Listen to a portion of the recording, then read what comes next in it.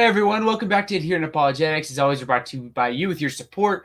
Today we are joined by Dr. Matthew Ramage. We're going to be talking about Old Testament ethics and dark passages in the Bible and all kinds of fun stuff. So, Dr. Ramage, thank you so much for joining me. How are you doing? Good, Zach. It's fun to be with you. Yeah, thank you for joining me today. So, what we're going to be doing is we're going to be talking about some passages, especially in the Old Testament, where may raise questions for people as they read the Bible and kind of looking at these from like a biblical lens. And Dr. Ramage did some work on this. He's written a book on this topic. But before we get into it, can you talk a little bit about like who you are and what you do? Yeah, so I'm a professor of theology at Benedictine College, which is a Catholic liberal arts college in Kansas. I teach theology, scripture, Hebrew, a little bit of everything, actually. But my research area and a lot of my publishing over the past decade plus focuses on the intersection of scripture and belief, and scripture and science. And for those who aren't Catholic, I do a lot of work on Pope Benedict XVI, who was a biblical scholar pope. So most of my books and things deal with him. And a lot of the principles I'm sharing today, they're all applicable for all Christians, but a lot of it's inspired by his writings. So that's mainly my focus. But I wrote a book called Dark Passages of the Bible, trying to address the type of passages that I think you'll be interested in today. Yeah, awesome. We're going to be walking through these passages, and if you're listening live and have questions, feel free to ask those. We'll get to a couple at the end. But you talked about just using this as like your area of research and being influenced a lot by like Pope Benedict in the 16th, I believe you said. Could you talk a little bit about like what you've learned in like when we look at these like passages in the Bible, like how to interpret them just through your lens? Yeah, okay. So, I was working on my doctorate back 2006, 2007, et cetera, and I was trying to think of what to focus on. And I remember thinking there's just these passages that I never get good answers to. And especially in the Catholic world, what we'll do is a lot of people will cite church fathers, which is great. It's important. But the thing is, they didn't always address the questions we address today. They didn't have all the tools. That most of them didn't know Hebrew, like with the notable exception of, say, Saint Jerome. And so I thought we need to look into this deeper, but also, don't just quote the Bible. Don't just quote a church father. Let's hear out these modern objectors, like at the time, Richard Dawkins and Christopher Hitchens, the evangelical atheists, right? Who are claiming the Bible's not believable and our God is a bloodthirsty monster and these things. So I decided to tackle this. And what I ended up coming up with to inspire me was Pope Benedict. He said, look, you need the ancients and the moderns. You really need both. It's a both and thing. So yeah, let's look at the tradition. Let's interpret this in light of the way the church has always done it. Let's apply it to our lives. The Bible's living and active. But let's also look at this in light of the best modern scholarship and admit it when our interlocutor has a point. And so just for shorthand, guys, he calls this a method C approach. It's just a word he made up just to kind of make it concise. But method A would be a general approach shared by the fathers, by the medievals, and by believers today, which is the Bible is true, it's inspired, right? It applies to our lives, reading it in light of its spiritual sense. But also, he says we need to combine that with the modern method, historical criticism, method B, he dubs it for shorthand. We need a method C that takes the strengths of both, and each has weaknesses that we need to purify and be aware of. So that's what we're trying to do. I apply that to all kinds of areas. I'm working on a faith and evolution book now, but we're working on the dark passages today. And so I hope we can illustrate this with a few examples. Right. So much great stuff here. So, like, as we look at these passages, like just in a general sense, when you're studying these and trying to figure out like what's going on here and interpreting these passages, like what is like your general methodology, kind of looking at these passages? Yeah, so following that method C, what I do is I want to understand, okay, like I have Verbum or the other version, Logos Bible software now. It just spoils me. I didn't used to have until a couple years ago. Okay, so I'll go on. All right, let's start with the Church Fathers, Ancient Christian Commentary on Scripture by IVP Press. Let's look at what they say on this passage. So I'll just give you an example. I wrote an article on this past year for the Word on Fire Institute. And it's Psalm 139, which is a beautiful psalm about being knit together in my mother's womb.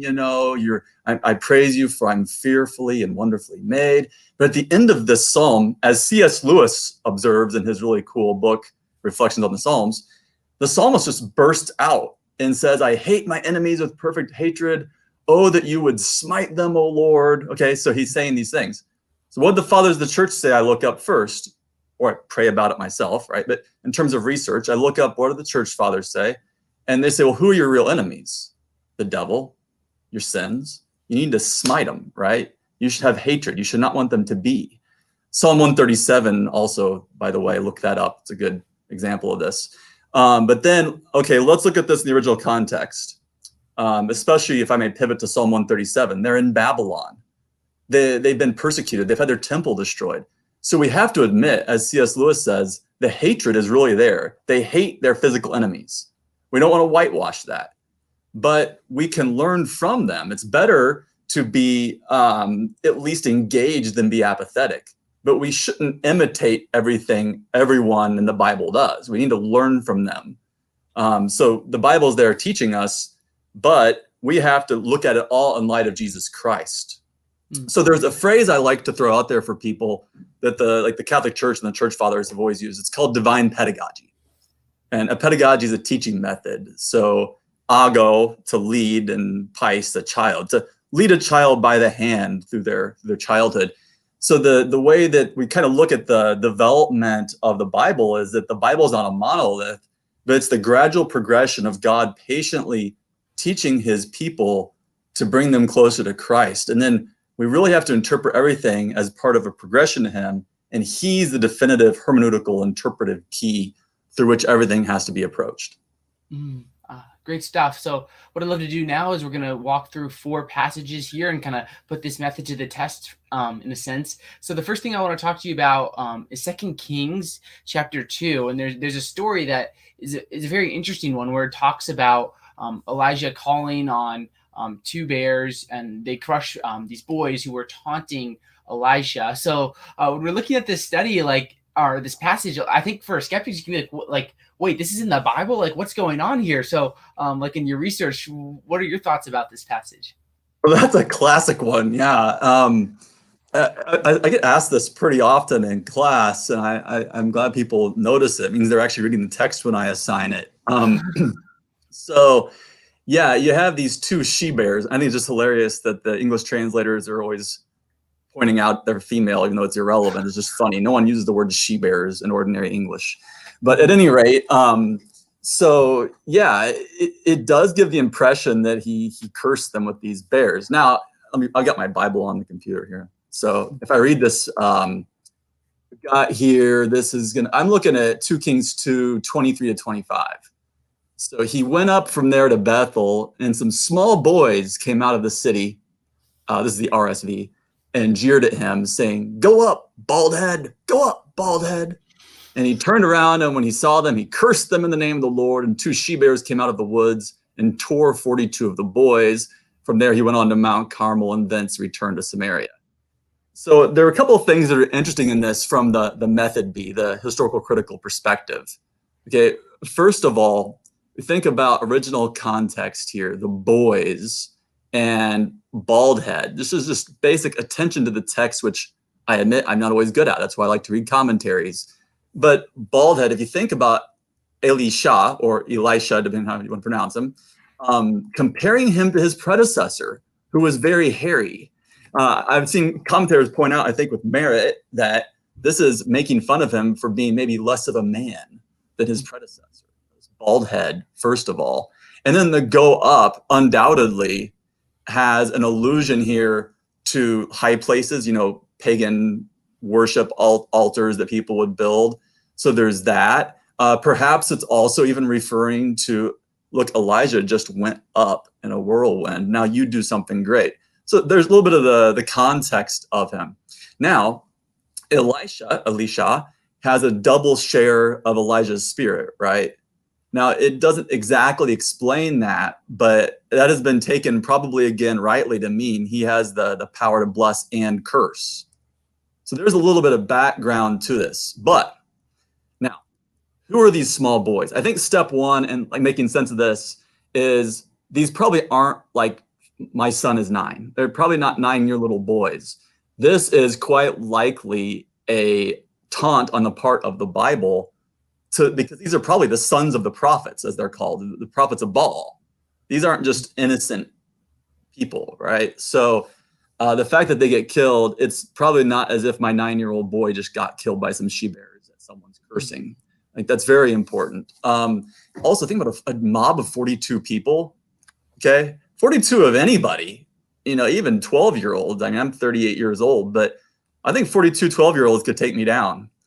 So you got to think here about self-defense, and the Christian tradition has a long tradition of legitimate self-defensive war.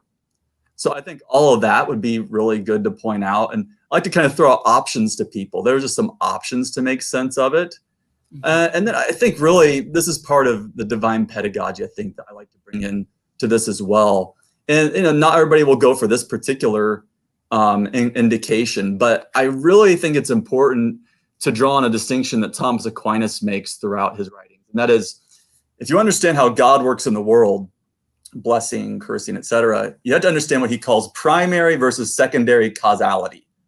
Everything that happens in the world in some way is God's will. He's the primary cause, as Aristotle or Aquinas would say. But we are his secondary or instrumental causes. So just to give me a different example real quick. You have a murderer. He pulls the trigger. He couldn't even pull the trigger without God holding him in existence and giving him the power to pull the trigger. But the evil, the sin is a defect, right? It's in the secondary cause, the murderer. It's his lack of rationality, lack of love that brings about a defect, death, lack of life in the person murdered. So here's where I'm going with this. It's that at this point in time in Israel, they did not have that distinction.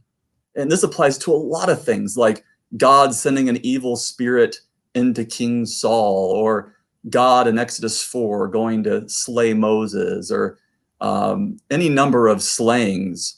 They just don't have the distinction yet of primary and secondary causality. So if you have a she-bear come, they know it's God's will. They've got that right.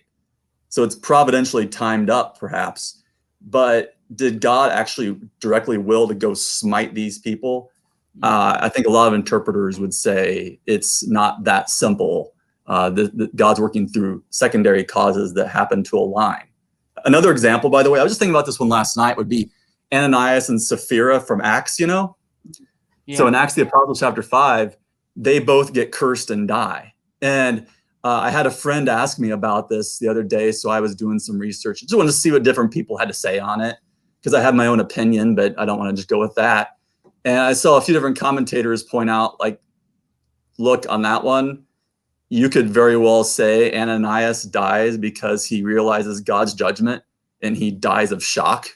But you do get the impression reading the text that the Holy Spirit directly smites him. And so I think that's another illustration where we've got to understand God works through natural causes, and everything ultimately is God, but he allows us a share in his work. And I mean, there's so many other examples we could add to that. But anyway, that's the way I go with that particular passage. Right. I think there's a lot of great responses, and I think a lot of it will kind of fit well with the second passage that I want to talk to you about. And this is the idea of the flood, Noah's flood. I was talking with a skeptic very recently, and they kind of brought up this flood, like, you believe in a God who drowned babies and things like that. So when we're looking at ethics and understanding the flood and what's going on here, when you study the flood in your work with how you interpret these passages, what do you see going on here, and how do you relate that in terms of there being a perfect God? Yeah, so I hadn't written on this extensively, so it's coming up in my next book I'm working on evolution and science and the creation narratives, because I get this question a lot too, and so it's cool you brought it up. The flood, first of all, this modern scholarship, you've got to know the modern scholarship on this. The church fathers didn't realize this. No, they didn't interpret all of it video camera, thankfully, but if you understand, like we know now, we've literally excavated, I've seen with my very eyes in different museums throughout the world, documents like the Enuma Elish, which are flood narratives of ancient Mesopotamia that predate Genesis. Even if you date Genesis back to Moses, roughly 1,500 years before Christ, these narratives are 1,000 years at least older, and the Israelites definitely knew them. And so step number one is you've got to realize the biblical flood narrative didn't drop down from heaven. It's inspired, but it's also an inspired response that comes through the cultural context they were living in. So just give you a couple examples. in the Enuma Elish flood narrative, which I like to assign to my Pentateuch students. They're like, Ramage, why are you assigning this? Just give me a couple days, guys. You can't understand the biblical one until you understand what came before it. Anyway, the flood comes because the gods basically get annoyed at the slaves they created, that is us. They created us to work for them, not for its own sake. And so they get annoyed and wipe us out. And then one of the gods lets Utnapishtim in on the secret, and he builds the ark, and it's clearly the same narrative that's been adapted by Genesis. So I think that's important to know, that this is an inspired response. Pope Benedict calls it a myth and an anti-myth. And I want to mention C.S. Lewis again. You might hear me quote him a lot. I just really like this guy. He's a good ecumenical figure for all Christians. So he says the Bible contains mythology, but it's the chosen mythology. And mythology doesn't equal falsehood for C.S. Lewis or G.K. Chesterton or Tolkien, which some listeners will undoubtedly be familiar with. It's a real but unfocused gleam of divine truth falling on the human imagination, says Lewis. So it's not meant to be a video camera, number one. Okay, now with that being said, yes, the flood does attribute everybody, including children, being wiped out by God. No doubt about it. The text says that. So was there a worldwide flood? Again, Christians I know will disagree on this, but the scientific evidence, I'll leave it to the scientists, but the evidence is no. But were there many local floods that could have given rise to this story? Sure. Now, what is the reason for the narrative? What unique thing did God reveal that people want to convey? Well, why does the flood come? It's sin, right? Mm-hmm. It's sin that precipitates it. The Nephilim, sons of God, daughters of men, that immediately precedes it. There are a couple of different Jewish interpretations of what precisely the sin is, but it's because man had become rotten to his core. And so that's a huge change that's made with respect to the prior flood narratives. And then I want to give a little credit to my wife, who's also a theologian. This is not a definitive answer. Again, these are tentative explanations, every last one of them. There is no defined dogma on what the answer to these is. But I love her takeaway on the flood. I think it has a lot of merit.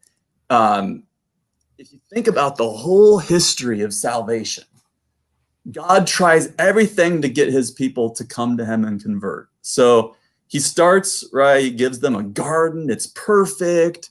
The best situation possible. They sin, they screw it up. He says, okay, let me wipe everybody out. Start with the good guys. They screw it up. Well, that didn't work. Let's make them a nation. Give them laws. Doesn't work. Give them their own land. Doesn't work. Let's dwell among them in the Ark of the Covenant. Doesn't work. Let's anoint a king. Doesn't work. Let's send a steady stream of prophets. Doesn't work. Hey, let's take it all away and destroy it. Doesn't work. The only thing that really works is coming to meet man incarnate in Jesus Christ, because the real disorder is in the heart of man. So it's not going to be solvable by a flood. All that is to say that killing those bad people, part of what the flood shows is that it's not them bad people. You're the bad person. You have original sin. So I think there's a deep theological point that at the very least is conveyed through that. And we could surely draw out more, but I like to at least say that much about this passage. Yeah, I think that's a great explanation. The third passage that I want to talk about to you is this idea of like the killing of the Canaanites, or there's many different interpretations, as we can see in all these things, like whether it's the flood. There's so many ways you can look at these passages, but like with the Canaanites, you can interpret this passage as someone might say God's commanding genocide, like the exterminations of a people. Some people may come with a different interpretation, but like when you look at this, Dr. Ramage, what do you think about God and the Canaanites and all this fun stuff? Yeah, I mean, that's the classic dark passage. Right? Everybody thinks about these. This is what the atheists, like, this is the low-hanging fruit. They haven't actually read the Bible usually, so they don't really know all the passages, but this one's pretty easy to point out. I like to do on this, as with everything, I like to give people options. I kind of show them, as G.K. Chesterton says about the church. He says, look, think of it like a big playground with high walls. The walls are the dogmas, the required beliefs, the creed.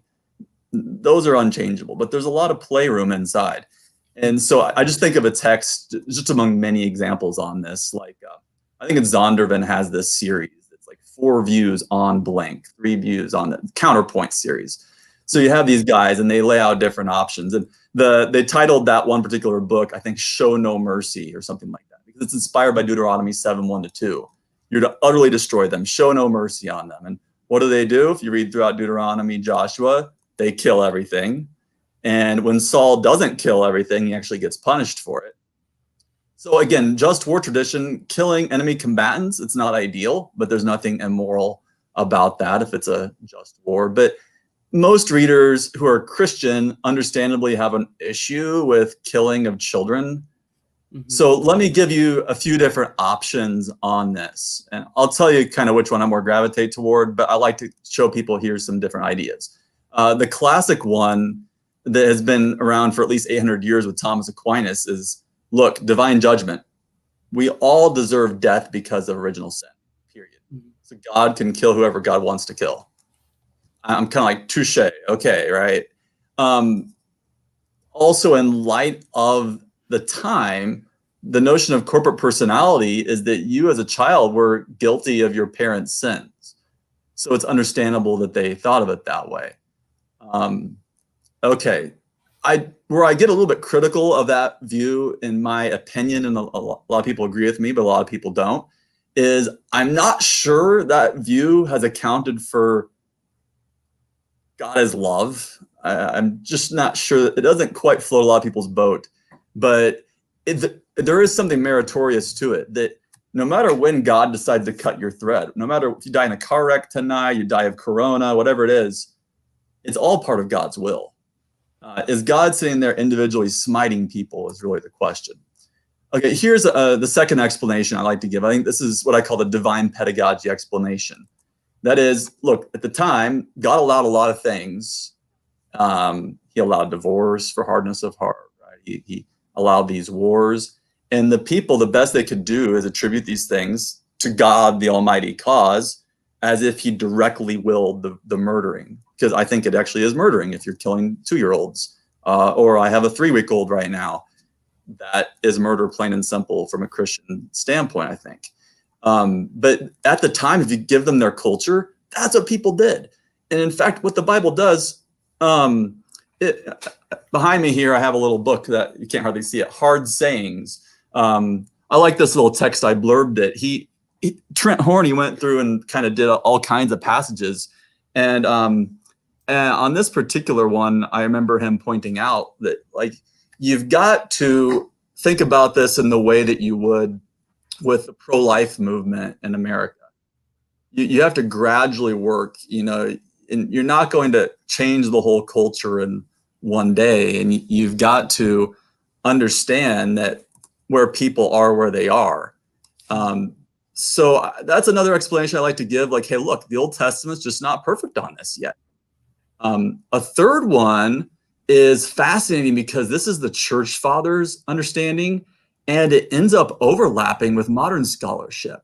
So the Church Fathers thought this wasn't a literal account. Like, when they see, like, Augustine's principle is that if it contradicts charity, then you've misinterpreted it. And he would say, this contradicts charity. So Origen of Alexandria, for example, doesn't think this is a literal story. I used to kind of think that's copying out. But then as I read more modern archaeology on this, it turns out I'm a theologian primarily that does Bible, right? But the people who spend their whole lives on individual passages and books, what you end up finding is there's little archaeological evidence that harem warfare, those complete all-out destruction of cities, happened. So it's even possible, and according to a lot of scholars, highly likely that it was never meant to be literal to begin with. And within that, you could have like a subset. Was it propaganda on behalf of the Davidic Empire, or like on the more positive take would be like its real point was keep out idolatry. Just like the story says we did of old, look, whatever century this particular text is written in, you keep out with all of your heart, all of your mind, all of your strength, this idolatry. So those are 3 different interpretations, and there are even more we could give. But it just shows you the breadth of possibilities that we don't have to accept that this needs to be thrown out of the Bible or God's not credible as Christians. One of the things I love about what you're doing is you're giving people a bunch of options. I think that's helpful. Like when I first kind of looked at these passages, I thought, you read them and you interpret them literally and that's it. And you kind of go from there. But as I've learned to progress, it's just amazing how many different options we have as Christians to kind of look at these very important questions. So the last topic I want to bring up to you is this idea of like biblical slavery. And there's obviously like a lot of passages that we could go to here. But people will say, maybe the Bible supports like chattel slavery and like Leviticus 25 with like the non-Israelites, or like you could beat your slave with a rod, like things like that. So when we're looking at like this question of biblical slavery, like there's so much here, but like when you study these passages, how do you interpret them? Yeah, I mean, there's a lot of meat there. I think you've got to go back to divine pedagogy, this principle over and over again. Like, look, this is what the culture did. That doesn't excuse it. But in America today, you get a lot of people who are like, let's throw away the statues of these guys from 200 years ago. Well, again, not to excuse things, but we've learned some things since then. And this is part of our history. So the Bible, this is our family history. Like, if you delete the history, you forget where we've come from and just how much Jesus Christ has done for us. So with that being said, people I remember James Dunn points out that like, hey, like, especially in the Roman Empire in the time of Christ, slavery was essential to the economy. You couldn't just up and just free all the slaves all of a sudden. The economy would break down. And also, it wasn't the same sort of slavery, the abominable kind that we had in America, that still has its effects today. Now, again, not to excuse it, but it's a method that they had to keep their society functioning. Of course, the medieval ages, we had our own systems, right? And so, like, you've got to do what you've got to do to keep the society functioning. But I like to look at what the New Testament does to try to kind of amend this. Now, the Old Testament had already tried to limit the damage, such as slaves being able to own property and marry non-slaves and things like that, which are superior ethically to, say, the Code of Hammurabi in Babylon. But, why doesn't, I think the deeper question underneath this as a sub-question is, why didn't Christ or Paul just change it all? I think that Roman Empire economy is part of it. Just like, hey, if you have something that, let's just get rid of taxes, it's going to cause society havoc all of a sudden. But let's think about what the slave language in the New Testament. One of my favorite passages in the whole Bible has to be Philippians 2, the kenosis, or self-emptying of Christ. Though he was in the form of God, he did not deem equality something to be grasped at. He takes the form of a slave. So Christ becomes a slave. Paul calls himself a slave, doulos, to Christ. And so they show that there is a type of total commitment that is compatible with freedom. And so when Paul gives his advice to slaves, it's kind of funny. Here's your advice, slaves. It's not run away. It's serve your master with dignity. Maybe you'll get freedom at some point. But no matter what happens, this applies to us today, right? Even if you're on food stamps and have no job and Corona ravaged this or that, nothing can take Christ away from you, like Paul says, right? Nothing. So there's that. And then also Galatians 3:28, right? There's neither slave nor free, woman nor man, all are one in Christ Jesus. So you see Paul laying the groundwork for, hey, I want you to all be brothers. And then you think of the letter of James and how some people were being told, sit at my feet, and treated as inferiors. And even Paul, 1 Corinthians, people were doing the same thing at the Lord's Supper. So it was a struggle for them, but he's exhorting them, look, you have this societal structure, free them if you can, treat them with dignity. And of course, the best and very little known short text on this is Philemon. The letter to Philemon has to be the passage to go to, where Paul basically tells Philemon, Onesimus, his slave, welcome him back after he's run away, and as a brother. Now, it's interesting that he doesn't command this per se, but he wants it done freely. And so you see the structure laid for that. And it is embarrassing how long it took Christians to get on board and like apply this correctly. We just have to admit that stuff, right? And I think of like in the year 2000 in the Catholic Church, Pope John Paul II issued a famous apology at the Wailing Wall in Jerusalem for things the church had done, like the Crusades. Yeah, okay, maybe it began as a legitimate just war, but dumb things were done. The Inquisition, I get it, but people were murdered, you know, and even more recently, like Catholic Church, but this is every church and society function, like pedophilia. Come on, let's admit that's terrible.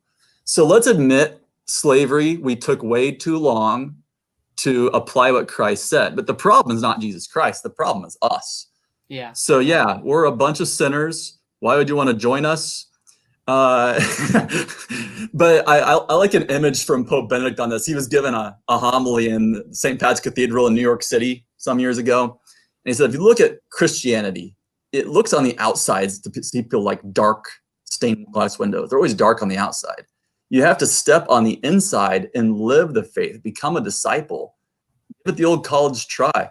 It's a sort of risk, right? You had to put your cards on the table, but that's when the truth of the faith opens up in all of its radiance and you see the glory. Doesn't mean it solves every problem in your life. It's not quite that simple, but it's only in living the truths of Christianity that you see all this. So I think paradoxically, yeah, you can provide answers. Like if someone's an atheist listening to this right now, it may help them a little bit. But really the only answer is you've got to get into relationship with Christ through a community. And from there, you have the definition of theology from St. Anselm of Canterbury in the Middle Ages. Faith seeking understanding. It's not to understand it all, then you believe. It's you accept Christ and then you deeper penetrate as you go. Right. Thank you so much for walking through those 4 passages. I think for everyone listening, including myself, it helped a lot, kind of just like how do we approach these questions. But one kind of like general thing I want to throw at you, and then we'll get a couple of live questions, is someone may, as you read the Old Testament, just wonder like how there's just so much maybe like violence or slavery, and there seems like there's so much death. Like how do we like put this together with the idea of there just being like an all perfect, like loving, like creator of the universe? Yeah. Well, that's interesting. I mean, I don't want to just simply say free will, but that's a lot of it. I mean, if you're going to have people, and I just compare this back to child raising. I have 6 kids. You've got to give them a certain amount of freedom if you really want to make them like yourself. And God the Father wants to make us think of screw tape. He wants to make little vermin like himself, the enemy does. So yeah, God wants to make us like himself, but we have to be free. And part of that is our human nature is to learn piecemeal and gradually and make mistakes. That's just the way the structure of the human person works. So could God have forced our hand and made us, never have slavery and things? Yeah, but then we wouldn't be human. And so if you really want love, you had to open the possibility of love being abused. And it really then goes back to the disorder of sin. I mean, it's on us. I also have a lot of illnesses. So I have lupus, this eye doesn't work, just all kinds of things, kidney transplant. I have a little heart pillow for my heart surgery here that I use to help my back. And that's not necessarily sin. I don't think any of that is, but how you respond to it is. And so even like the situation of slavery or martyrdom that the saints show us, you have St. Stephen in Acts. He's joyful in dying. So really, no matter how much we're hurt, whether you're enslaved or someone kills your family, how awful that is, if you have Christ, you don't live by bread alone anyway. So if you have the word of the Father, you should still work for social justice, but that's the gospel. If you have Christ, you have everything. So yeah, does God want to make us like himself? Yeah. Is that going to involve some bumps along the way? I think, yeah, it is. Yeah, that's great. We'll go to a little bit of Q&A here. We'll hit a couple questions on our way out. The first one is from the programmer, which is, what does Dr. Ramage think of Dr. Robert Adler's analysis that the Old Testament writers use fictionalized history to tell their stories? I mean, fiction writing, but with reality. Yeah, Alter's cool. I like Alter. And by the way, I like your setup on how that question appears. I've never used this system before. So, but yeah, like the word fiction may throw people off, but I think we need to start about the word literal for a minute. So people misunderstand the word literal and use it in different ways, just like they use the word myth in different ways. So people use myth to say falsehood, like top 10 myths about Christianity. But that's not the way C.S. Lewis means it. He means it as an imaginative way to convey divine truth. And literal, I would say, is better understood in the Latin sense of sensus literaris, the literary sense. For example, let's just take the easiest example of all, the creation narrative. God creating Eve from Adam's rib. Is that what happened scientifically? No. Okay. Humans evolved 200,000 years ago. This is a whole other bag of worms I just opened for readers. But like, that's not how females got created. Did man get created by taking mud from the earth? No.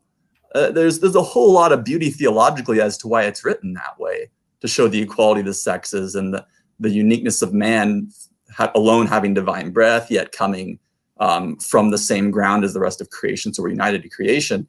So if you want to call that fiction, that's fair enough.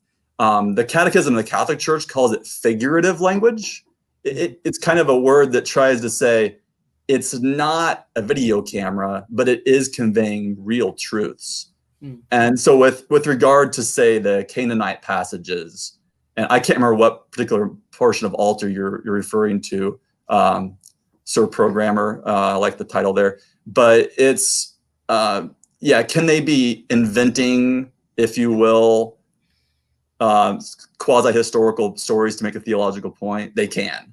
Yeah, I mean, that's definitely within the realm of possibility on that. So if you want to think about the flood, that would be an example of that, where you have a non-literalistic video camera. But I would tell you that it's kind of like an icon. If you look a cool piece of art like a Van Gogh, or pick your favorite artist, you can go deeper into reality sometimes by not painting the picture I'd take off of my phone, or by not giving a transcript. The Gospels do this, for instance. So I love teaching synoptic Gospels, where you compare Matthew, Mark, and Luke side by side, because it's manifestly obvious, and people like to debate which order it's in, but they're tweaking each other. They're altering the history. So like in the Catholic Church, we're big into the Eucharist. Well, Matthew and Mark aren't exactly the same, but they have a common Eucharistic narrative. This is my body, this is my blood. Luke and Paul have one that's very similar, that shares the same tradition. And then the one that's in the Catholic Mass isn't quite the same as those four.